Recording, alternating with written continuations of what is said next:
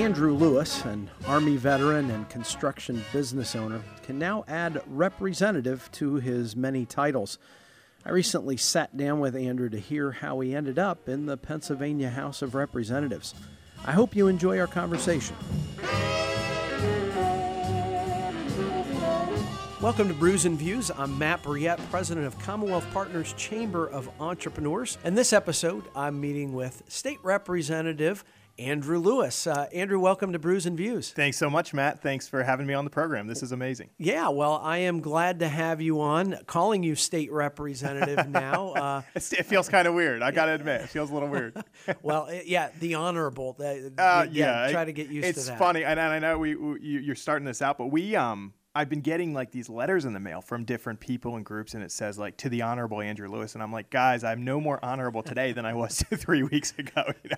Well, you are breaking a little bit of my tradition here. Is okay. That the people that have been on Brews and Views Sure. have been in office for quite some time or out of office for quite some time. But because you have quite a history leading up to becoming a state representative, I thought, well, let's have you on and let's get to know some of the new folks coming into Harrisburg. And actually, we are in Harrisburg still. Your district is in Dauphin County. Dauphin County, that's right. Was held by Representative Ron Marsico that's right. for many, many years. I think one in seniority is probably one of the most senior members to retire this past legislative session. So you're filling some shoes that were there for quite some time. For sure. Some very big shoes to fill, and has done a good job representing our district. And Ron also chairs the Judiciary Committee. So he's had his hands full just doing a lot of good work for my district and for the community and the Commonwealth. But yeah, we are actually 7.2 miles away right now from the Capitol. So I will not have too much of a commute during session days. So that's for sure. Well, before we get into talking more about what you hope to do as a state rep, let's talk about how you grew up, what those influences were that caused you to even pay attention to politics, and talk about some of your military service, at least the stuff that you're able to talk about. Of course, I know having some intelligence background, that there's probably things you'd have to kill me. I would have to, and it's just not something I want to do today. I appreciate that. But where'd you grow up? So I grew up in over across the way there in Perry County. I was actually born in Maryland. My family comes from Maryland and moved up to Pennsylvania when I was about 8 years old, and grew up in Perry County, Millerstown area, Greenwood Township.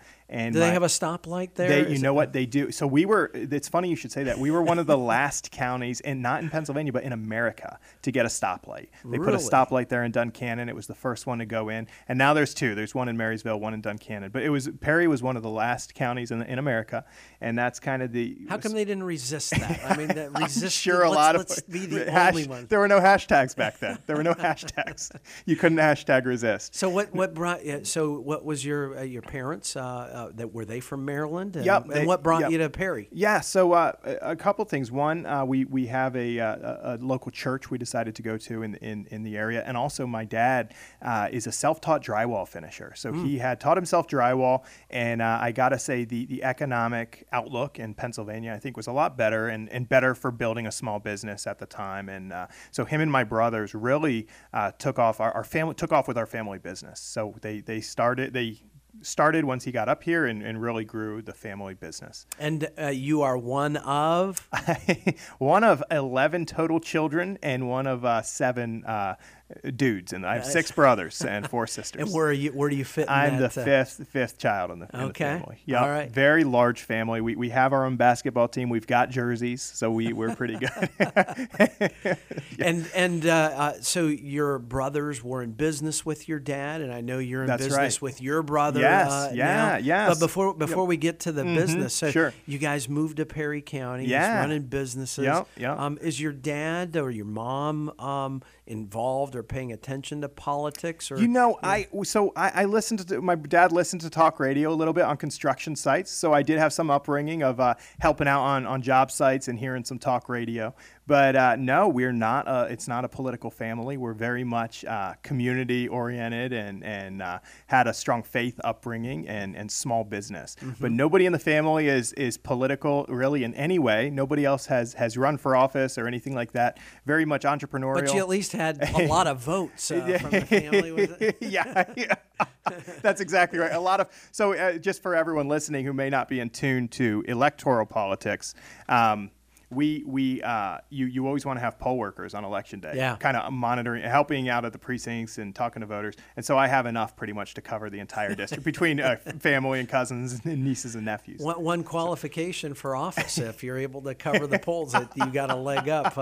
All right, so not a real political family, No. but when do you get the bug? At what age are you kind of like, you know what, I'm interested in politics? You know, as a kid, I read a lot. My mom had us really read a lot of books, and so I read a lot of history books, and so the history really got me interested in public service in the sense, not necessarily in running for office, but whether it was either going into like a legal profession or some type of policy. I ended up choosing the military.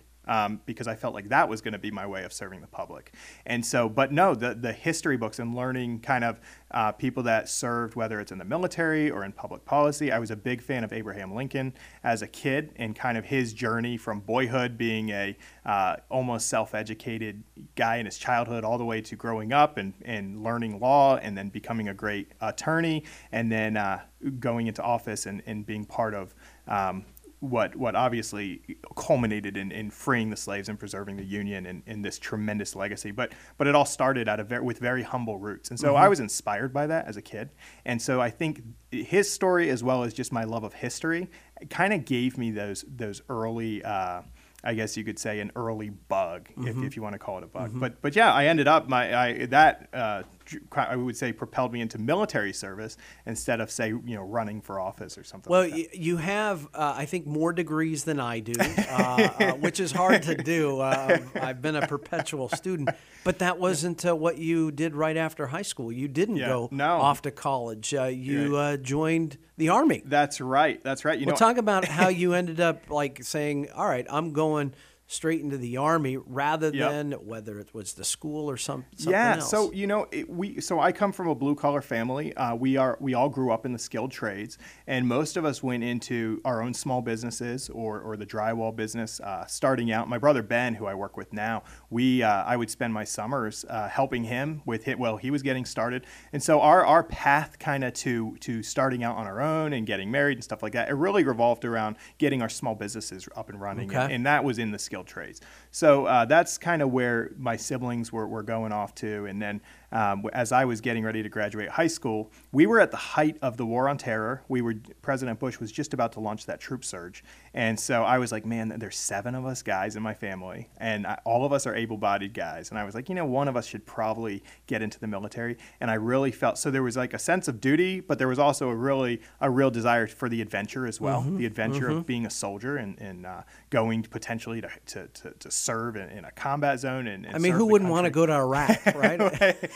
I tell people, because we were in it's all the beautiful desert. places. Yeah, you're right. Yeah. It's like being on vacation at a beach, but there's no water and people are shooting at you. So if you could just envision that. Sounds like the Jersey Shore. No, So it's actually not a vacation. Yeah. So you decide, I'm going to join the military. Yep. And you spent quite a few years. I did. And you did well there. Yes, and I appreciate that. It was a very rewarding experience. The military taught me a lot, and I learned a ton from being in the military. I was a scout for my first 3 years and trained in Fort Knox, Kentucky. We call it the School of Hard Knocks. And once I got trained up as a scout, then I went to Fort Stewart, Georgia, which is with the 3rd Infantry Division. And being a scout is no easy accomplishment, right? I mean, I know it's always hard to pat yourself on the back, but That's a pretty exclusive group of folks, right? Yeah, I will say it's a combat arms job, and it is we are the eyes and ears of the battlefield for the commander. We go out, kind of scouts are trained to conduct reconnaissance. So whether it's you could say ahead of our front line or behind enemy lines, whatever the case is in a conventional setting. And so yeah, it was definitely rigorous, the training. But I will include my infantry brethren as well. They go through an equally rigorous training and really any combat arms soldier. So it's not, I wasn't special ops, but did definitely have some rigorous training. So you were in nearly 10 years, I think, That's active right. duty, Yep. and had a good year and a half or so in Iraq. Yeah, that's right. 15 months over in Iraq. Okay. Yep. What can you tell any stories Sure. from that? It was, so at the time the troop surge happened in. Right before, we were part of the troop surge. About 30,000 troops were sent over. The 3rd Infantry Division went over, and my scout squadron, we ended up being attached to the Marine Corps. We started out in Ramadi, which is in the Al Anbar province. And so we were doing like route clearances and just different various combat missions we call it in theater, in the theater of operations. And so we were there for a while, and then we ended up going to Fallujah, the Fallujah area. And we were there for quite a while just we would do raids to capture high-value targets, folks who were like making roadside bombs or helping teach people how to make roadside bombs. We were doing searches and finding all these weapons caches that terrorists would hide. They would bury them a lot of times. We'd find those. And we would just, a lot of route reconnaissance missions, route clearance missions. And that was in Fallujah, and we were attached to the Marine Corps there. And then we went to go back. We got assigned back under the Army Command again near Baghdad in a place called Arab Jabor. And so it rounded out our experience. We did 15 months total there, and it was a lot of excitement. There was a lot of things going on over there, and a lot of it was outside the wire. I spent quite a few nights on a dirt road in a Humvee, and quite a few nights on a rooftop of an abandoned building. So it was just a lot of things going on. Were there? I don't want to touch on anything that you don't want to touch, but were there some life-changing experiences for you during this time? I want to say it definitely grew me up. I mean, I was 18 when I joined the Army. I turned 19 in basic training, and then less than a year after graduating basic, I was in Iraq. And I remember I got off the plane in Kuwait before you chopper over into Iraq, and it's like dusty and really hot, and I was like, oh my goodness, like I'm actually here. And the closest I'd ever been to a war zone was the first day of buck season in Perry County, when you're just sitting there in the morning. It's getting that is an army out. It is an army, yeah, absolutely. You feel like you're in Gettysburg or something, just lots of rounds going off and deer running around. But no, so there I was, and so I will say that 15 months certainly grew me up. It strengthened my faith, really it just taught me the goodness of really our country, because serving with these guys who are good guys, and you see a lot of like bad press on TV about the military. You hear the bad things that happen, a few bad apples, but the guys I worked with over there were just phenomenal. We all trusted each other with our lives, and it was overall a very maturing experience, and overall I would say a net positive experience in my life. So after you come back from Iraq, you are then selected to be part of the Army Counterintelligence Agency. Right. Is that it is? So yeah, there's a in the military intelligence fields, there's a couple. The job counterintelligence agent is one that you kind of get selected to do. If you have any interest in it, and you can get selected, and then you go train. They have a special agents course in Fort Huachuca, Arizona, and so I was interested in the job. I felt like as a scout, I had it was a rewarding experience, and I thought, if I can do this new role, it would really enable me to have a bigger impact, because you're helping to protect classified information, you're helping to protect sensitive information, and I felt like this would be a way to have a bigger impact as at the time I had been selected for promotion to sergeant, so I was about to be a young sergeant, and I was selected for it and went off to Arizona to train for 4 months. And then you ended up in Korea for a couple years. My first assignment was in South Korea. I was stationed down in Camp Carroll, which is toward the southern end of the country. And my wife and I had recently been married, so we were newlyweds. And Renee and I went down there. We lived in a little apartment in Wagwan. I actually had a little Vespa scooter that I would use to get back and forth. It was very cool. And actually, Renee and I both rode on it once to get onto base. It was quite a cool mode of transportation. But yeah. So I know you've got 3 boys, and you brought Renee into this conversation. Yeah. So you're married in the middle of a military career. That's right. Start having children. We did. And Renee is a trooper. She has been through quite a bit. Her dad was a fighter pilot in the Air Force, so she grew up in a military family, and she was just she's been fantastic. But yeah, we had our first son, Jeffrey, over in Korea. He was born in Daegu, which is in the southern central part of the country, and it was an experience for sure. Well, so then what brings you guys back to the States from Korea? Yes, so usually tours in Korea are a year long with the Army, and mine was 2, because if you go over there already married, they usually assign you for 2 years. It's called command sponsorship. The command allows you to come over, but you set up for 2 years. And we, after our 2 years, it was time to move on to the next assignment, and the Department of Defense nominated me to be assigned to the White House Military Office. And so I went up to the White House Communications Agency, which is it's called WAMO, White House Military Office. And they've got several divisions under them: Marine One, Air Force One, the Naval Food Service, the different agencies under the White House Military Office. And one of them is communications. And it's mostly run by Army personnel. It's a joint agency, so there are other services that make up that agency. But I went, and I was assigned there for the next few years. And what'd you do that? Any good stories from that time? You know, that of all the assignments I've had, I can tell probably the fewest stories from my time at the White House Communications Agency, because it's very much under wraps. But I can say it was a very rewarding experience. I was there during the Obama administration, so I was there under a Democratic president. But of course, in the military, you're in uniform. It's the commander-in-chief. There's no politics involved. But I was on the advance team, so I would go out ahead of POTUS, the president, and work with Secret Service and other military staff to make way for the president. So I've been to Africa. I've been to Iowa. I've been to different Africa, Iowa, different. You run the kind of the gamut there. But no, so I that was a very rewarding experience. I ran a lot of personnel security, vetted folks for a White House assignment, and then I actually was put in charge during the end of my tour. I was put in charge of the Information Security Branch and helped to develop policies to protect classified and national security information at the White House Communications Agency. So at what point did you say, you know what, military career is not for me. I'm going to go into the construction business. My roots are in construction. It was how I grew up, in small business. And every time I would come home for holidays and to see the family, because I came home as much as possible. And my brothers were always planning, their business expansions and things like that. And I would be part of those conversations. And I love small business.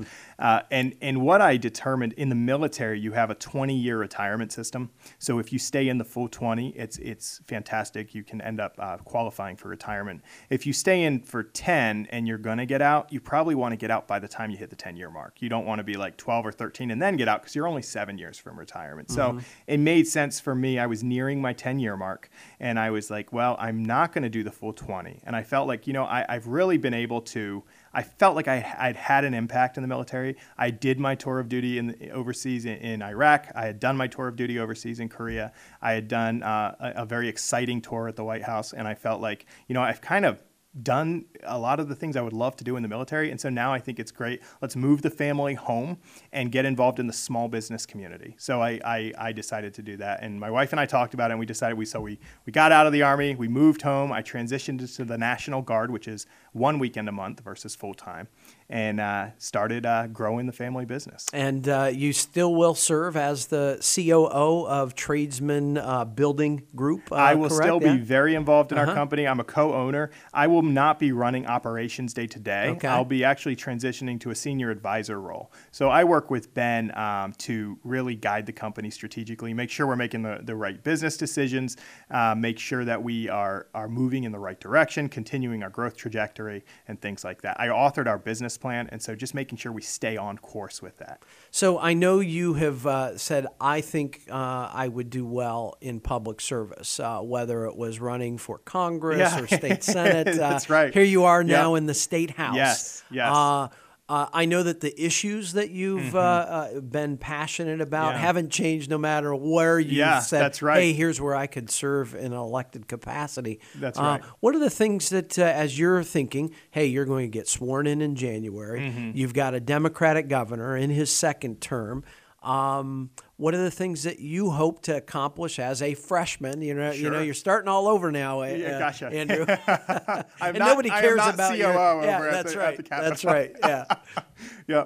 No, it's a really good question, and I feel like for me, a big part of public service and in serving in elected office is my hope to start to restore people's trust in public office. I mean, there's a lot of lost trust because there are far too many, not all, and even not most, but there are far too many politicians, I think, who get into it either for the wrong reason or they might get into it because then they lose their way. And as a result, they forget who they work for, and they work for the taxpayer. They work for everyday folks in the districts they represent. And I think too many times people in power have forgotten that. And my hope is, starting with myself, to lead by example and to start to restore the trust of people in the folks representing them in government. So, and I want to talk policy specifically, but first I'll just say, and that's why for me, one of the first things I did was to decline the pension, because a lot of, you see a lot of folks realize that there's this. Well, you got a big pension guaranteed payout for life from your business, right? Yeah. False. Yeah. Absolutely. He's joking, guys. Yeah. So you're right. In the private sector, most everyone uses a 401k. Yeah. They have to put into it and save money. Families all across my district, that's how they save for retirement. They put aside money in the 401k. And that's how Renee and I decided we're going to do this even while in elected office. So I have no incentive to be there for life. I have no incentive to be there to vest in a pension. I've declined to enroll in it. And I feel like it's my responsibility to be a citizen legislator and stand shoulder to shoulder with the folks I'm representing. And I will save for retirement just like they do. So we'll continue with a 401k is how we'll continue to save for retirement. So given your small business background, I suspect you probably have some ideas about how you can get government from out of the way, stop being a hindrance to small business growth and opportunity. What are some of those things that you go, man, if we could clear these things out of the way, Pennsylvania would boom? Yeah, well, I got to say the regulatory climate in Pennsylvania is extremely hostile to businesses. I've talked to folks in the private sector, and they say being in business in Pennsylvania, you never. When they said, when we do business in Ohio, they say, thank you for creating jobs here. Thank you for doing business in our state. They said, we never hear that in Pennsylvania. It's a hostile environment. There are lethargic government agencies who take so long in some cases to issue permits and a lot of things that government requires you to do to grow your business. And then they turn around and obstruct you from doing them. It's like a self-licking ice cream cone. It's just this self-creating problem. So I think one is the regulatory environment, and just zooming out a little bit, Matt, backing up just to say my focus and goal from a business standpoint in Pennsylvania is to transform our state. And that's the big part of that is transforming our economy. So Pennsylvania should really be in the top 5 economies nationwide. I believe we have the 6th most populous state in the country. Actually, 5th, because Illinois has lost more people. Gotcha. Due to it's bad so policies. bad. Exactly, it's driving people out. So because so now we bumped up. That's right. Because of Illinois' inability to. So what you're saying is the only thing we've improved on was only because of someone else's bad policy. Because someone's worse than us. That's like how I win in tennis, is I play someone who's far worse than It's being the skinny kid at fat camp, as I say. But no, I think so. Pennsylvania has this huge potential to be one of the top states in the country, and we rank so far behind other states in job growth and population growth. We just have these horrible track records, and so my goal is to transform that dynamic, to really change that dynamic around. And so now zooming back into what policies will get us there. One is we need a regulatory climate that is friendly to businesses and lets them grow. For instance, if you require a business to have a permit, issue the permit in a timely manner. If you've got 30 days to issue it within those 30 days. We have government agencies that don't even abide by the rules that they set. And it makes no sense. And a lot of people who want to invest in our state and grow our economy and build businesses here and create jobs here, they won't do it, and they can't do it because their permits don't even get approved. And so do you see that we can force the hand of these regulators, which are part of the executive branch, Yes. using legislation that would, I guess, create a more business-friendly climate? Absolutely. I think we can have reform legislation that reforms some of these agencies and mandates that they abide by the rules set by the legislature. And furthermore, I think it would be a great idea to have an oversight, use the legislature more in an oversight capacity over the agencies and hold these agencies of unelected bureaucrats accountable, because we in the State House are elected by voters. And so now that gives a voice and the power back to the people to have an oversight over these agencies. I think that's key. So the regulatory environment needs to be reformed. We do have, I believe now it's the second highest corporate net income tax rate in the country at about 10%. And it's just been horrible. And you see Amazon recently was looking at where to move, right?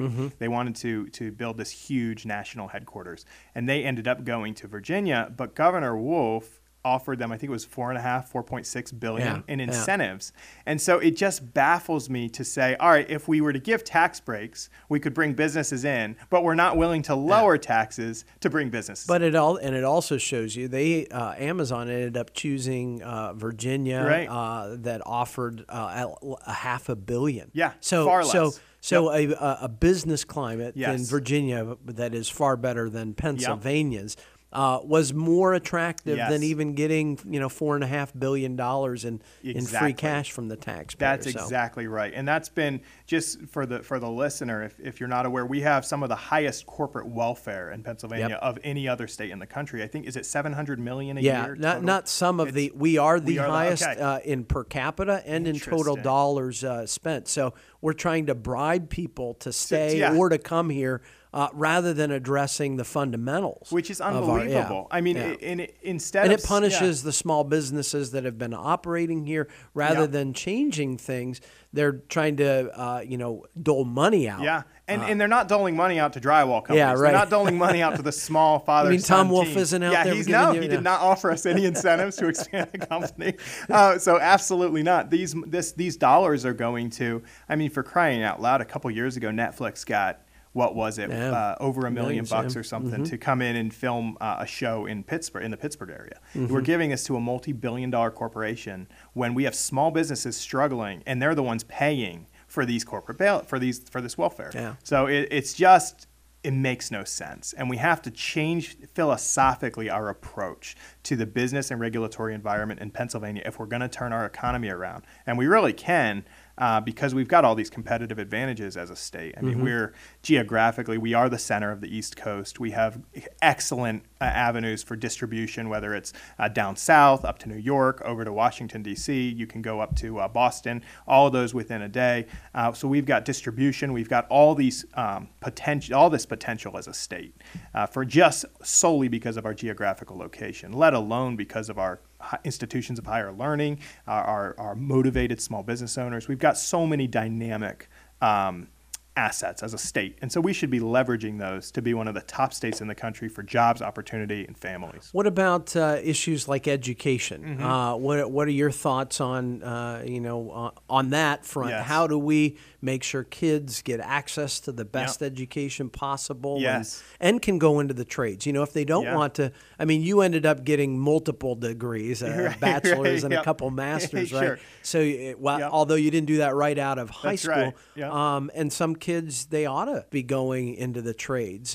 What are your thoughts on education? Well, for education, my goal and my vision would be that every kid in Pennsylvania has access to a world-class education, period.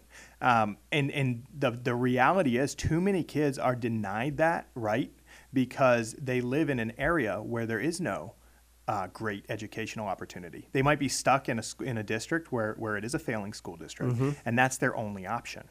And so my goal is to have an environment where there's parents are able to determine what is best for their kids' education and make sure that our public schools, the money that is allocated goes to the classroom and teachers are empowered to teach and money is not tied up in overwhelming administration costs, but rather goes straight to the kids. So are you for like the education improvement tax credit and scholarships? What about Absolutely. education savings accounts and Yes. charter schools? So what are you for Yeah, here? I all of the above, because it's all expanding the choices that parents have for their kids' education. So the EITC program and the OSTC programs, those are great programs because they actually enable businessmen and businesswomen to invest in education, and they do receive a tax deduction, tax credit.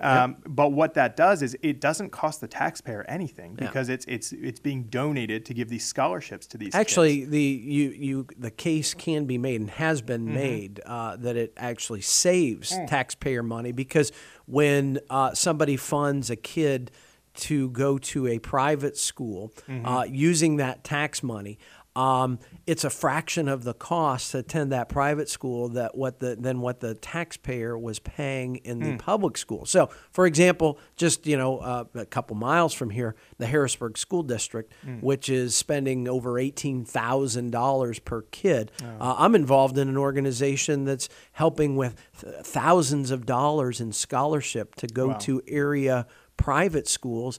Those kids are not, consuming the $18,000. But for a few $1,000s, they're actually getting a better education, a safer education. And it's saving the taxpayer That's dollars. right. That's right. So to me, these are the ways that we empower these children and families, while at the same time, it's good for the taxpayers. Absolutely. So I'm glad to hear you're all on board with all of that. For sure. School choice is so important. And the reality is this helps our communities. And the more competition you have in these school districts, the better the public schools get. This is a net benefit to the entire community. And most importantly, it takes the focus off of saying, all right, what's best for the administration? And it pivots it back on what's best for the kids. We have to realign and refocus our educational programs across the Commonwealth to focus back on the kids and back on the students to say how best can we prepare these kids for either higher education or to enter the workforce after graduating school. Well, so all those things, you're going to have a lot of time to work on. It's going to be tough always. They're very controversial at times. Yes. To get 102 votes, of course, that's always the challenge. Yeah, for sure. I know that you campaigned on government reform in many ways. Yes. What are some of your ideas that you'd like to see win in that sphere? Yes. So if I could, in a perfect world where I could have my way, and what I will be pushing for, I would love to see us go to a part-time legislature. Ultimately, and once again, zooming out to answer broadly your question and then go into some specific policy objectives. So broadly, we need to fundamentally reform government in Pennsylvania. Okay, that's the statement. We need, because Pennsylvania does rank very high in corruption. We had a former attorney general who's now going to be reporting to jail. We've had all these officials get convicted of corruption-related crimes. And so we fundamentally need to reform our system of government. And one thing I would love to see in Texas, they have a part-time legislature. They come to the Capitol. They pass a budget. I believe they are on a 2-year budget cycle, so you don't have to fight and squabble over. And they only have session every other year.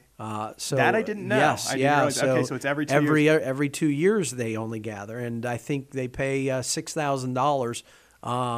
Is the compensation? Yes. What a great! So they're really in it to serve. Yes, and they don't have a shortage of people wanting to run for office, despite Yes. So and it's the right. I think it's the right people motivated to do the job. Yeah. So I would love to see us become a part-time legislature. I think that would really motivate people with the right. Kind of the right motives to get involved, and it would also kind of reduce the size and scope of state government. So that's one thing. I also am a term limits supporter and a proponent of term limits, and I've pledged to introduce a term limits amendment within my first 100 days of office, which I'm going to do, and I'm excited to be introducing that legislation. It's going to be an amendment, and right now we're looking at a 12-year time frame, so it would be 6 terms for a House member. So I'm very, very excited about those initiatives. And in the meantime, while I push those reforms on a state level, my goal here is to lead by example personally. So we're going to be very transparent about monthly expenses with my legislative office. I have, like I said, I've declined the pension. I'm not taking any of these special perks. I am, in fact, the next week when I take office, I will be installing a glass door on my office, in my district office, so that at any time, if a constituent wants to come in and see who I'm meeting with or what I'm doing, I think they have that right. That office belongs to them. I'm paying for that out of pocket. That is not going to be with taxpayer funds. It's going to be a glass door. Because it's symbolic, because I believe transparency has to start somewhere. And I can lead by example in hoping to transform that dynamic of too much corruption in our state. I want to start by leading by example and then ultimately push for state level reforms like term limits, like the part-time legislature, like more transparency, make every legislative account subject to an independent audit. Things like that would just be tremendous they say sunlight is the best disinfectant. And so I would love to increase the sunlight to disinfect the state.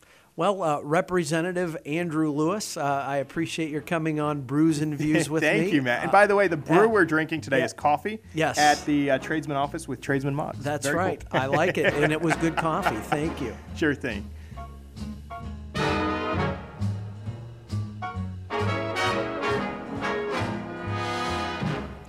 You've been listening to Brews and Views, a production of Commonwealth Partners Chamber of Entrepreneurs. Find us on Facebook at Commonwealth Partners and follow Matt Briette at MattBrouillette.